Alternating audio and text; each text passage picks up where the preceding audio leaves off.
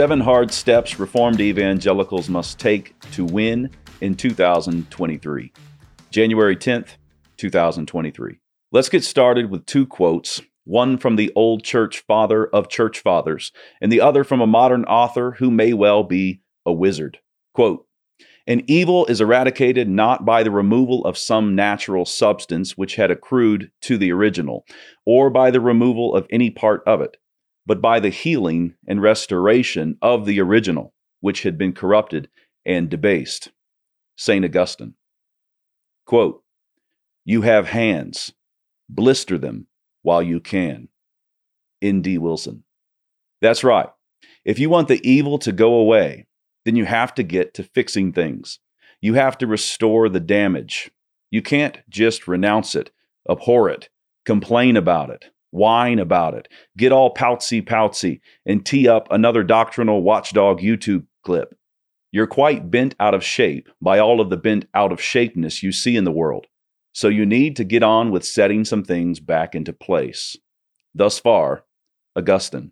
And if you're going to actually get down to restoring something, then you will have to sweat, bleed, and blister.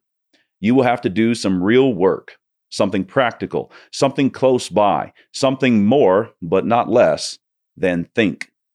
Oh, and you're on the clock, because soon your fingers will be worm food. Thus far, N.D. Wilson.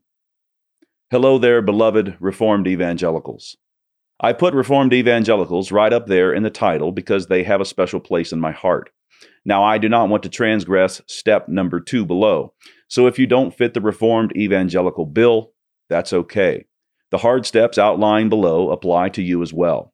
I don't mean to leave you out, but I would like a word with those who have been to a Desiring God conference, or the Gospel Coalition, Together for the Gospel, or Reform Con, or Acts 29, and the like.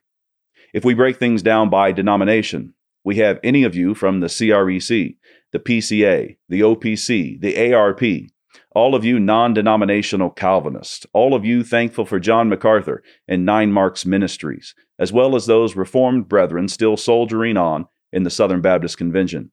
I'm sure I left some institution or organization out, but you know who you are. The year that we have begun to set out on will end with us having made an advance, or it will end with us having suffered casualties. And just look around. We're not in a position to drag our feet. The lay of the land. Genuine wildness. The lesson from the boy who cried wolf is not lost on me. One really shouldn't go crying about danger when there is none. If you do that kind of thing, people won't pay attention when there really is a big nuke headed their way. So with Aesop's counsel seeding my mind, you will still find me up on the wall doing backflips with my hair on fire in a desperate, and I hope, faith-filled attempt to get your attention. Not only is there an enemy at the gates, but many are asleep in the camp. Not only are many asleep in the camp, but these sleepers are dreaming about their cultural impact in changing the world.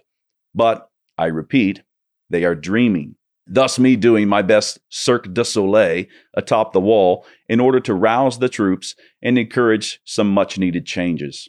A word about the enemy, or perhaps the lay of the land. You have likely heard of the religious nuns. Over a decade ago, Pew Research reported that the nuns were on the rise, making up 20% of all United States adults. You are well acquainted with the decline of Christianity in the United States.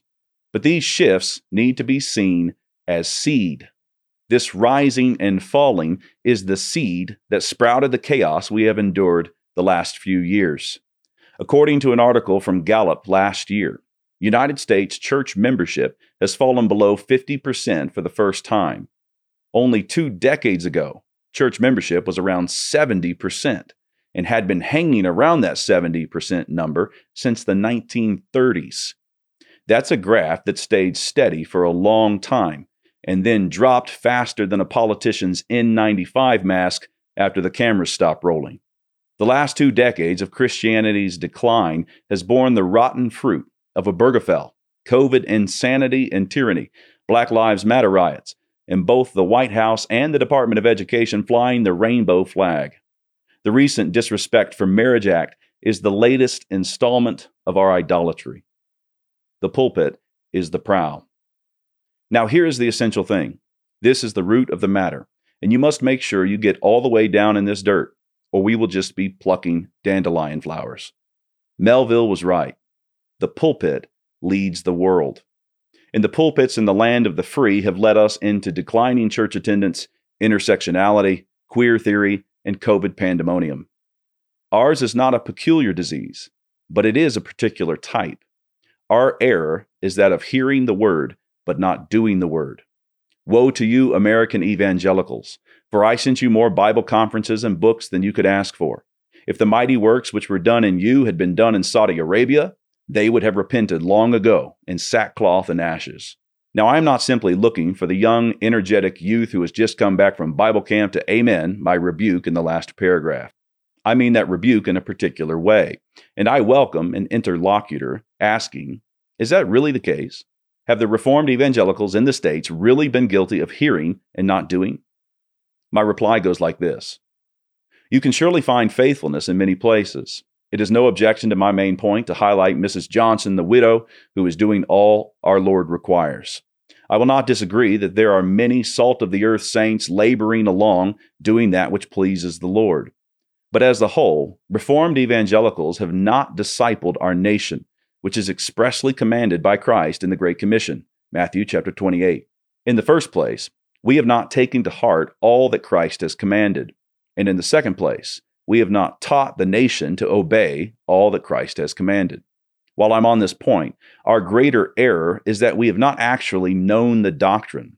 We have been quite eager to spread the good news. You can find evangelistic outreaches and youth group car washes all across this land. You can find sharp-looking ministers spending big dollars on high-tech media to find a way to get people into the doors of their church. Lots of energy has gone into this kind of outreach. But we haven't actually done the word of Christ. We haven't taught the nation how to do it. One of the main reasons that we have not done the word is because it is flat terrifying to do so. We sanitize the story in our dream world. By faith, Abraham, when he was called to go out into a place which he should after receive for an inheritance, obeyed, and he went out, not knowing whither he went. Hebrews chapter 11, verse 8. Amen, we say. Amen, huh? Us. Here am I. Send me, Lord. The Lord. Okay, go. Us. Go where? The Lord. That way. Us. Anything else? The Lord. No. Us. But where am I going, Lord? The Lord. I told you. That way. Us. And Lord. Where might I end up? The Lord. Reread Hebrews chapter 11, verse 8. We love our stats and our data.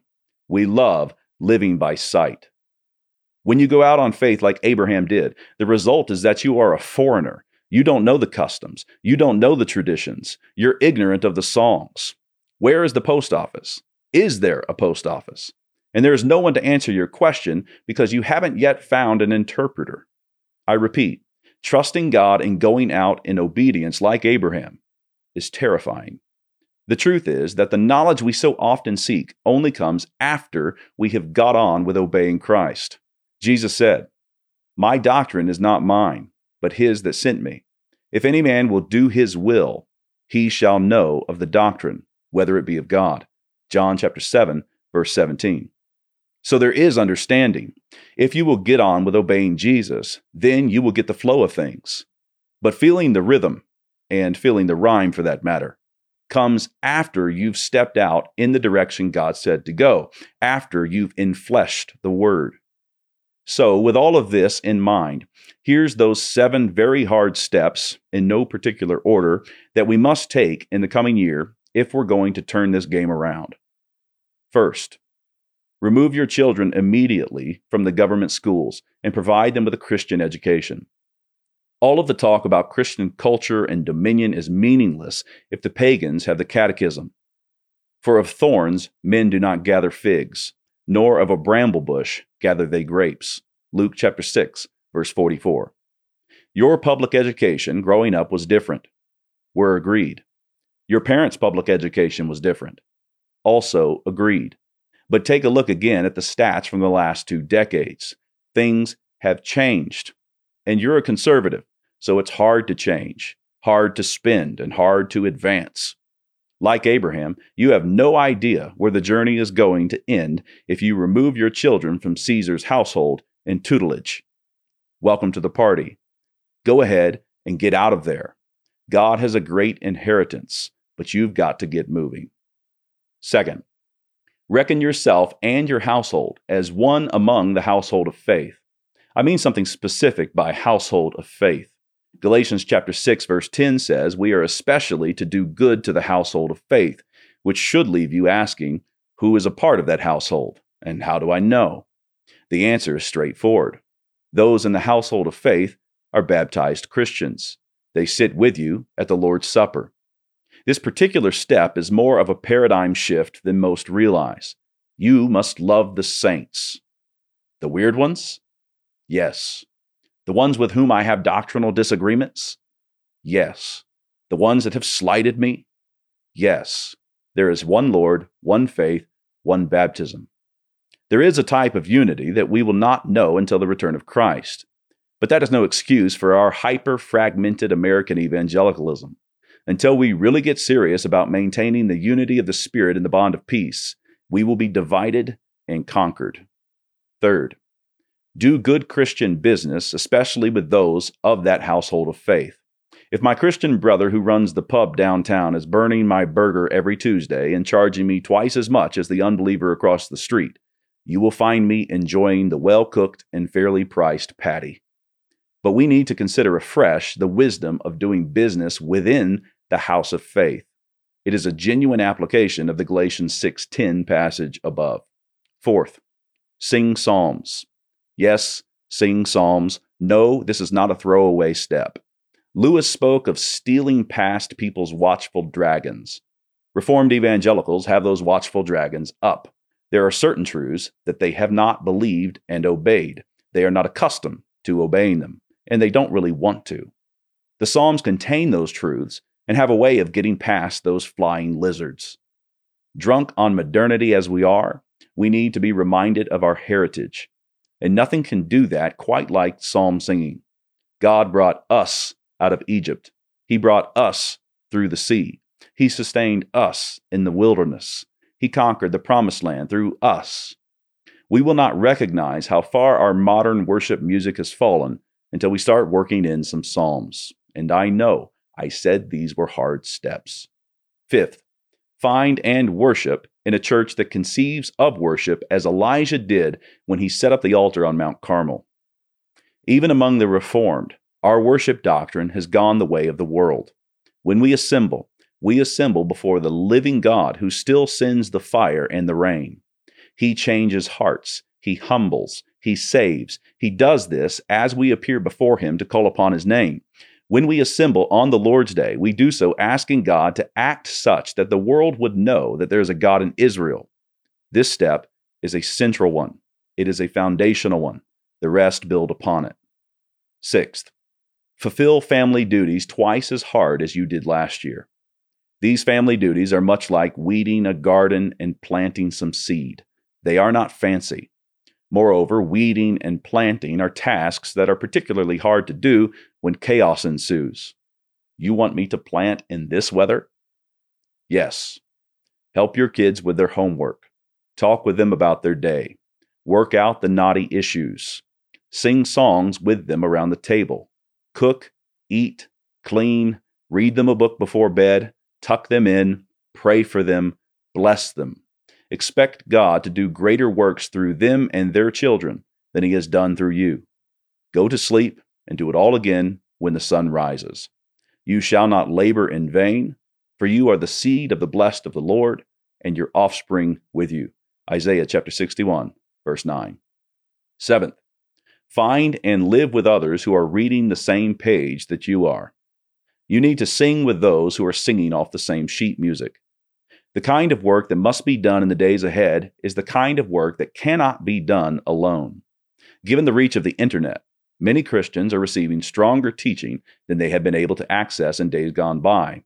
Many Christians are being put in touch with other saints around the nation who are tracking with this healthy teaching. But we are in a weird moment where all of this teaching has not quite yet, but must, bear local fruit. Pray for God to put you in touch with others where you live, so that all of the solid teaching you're receiving doesn't die on the vine.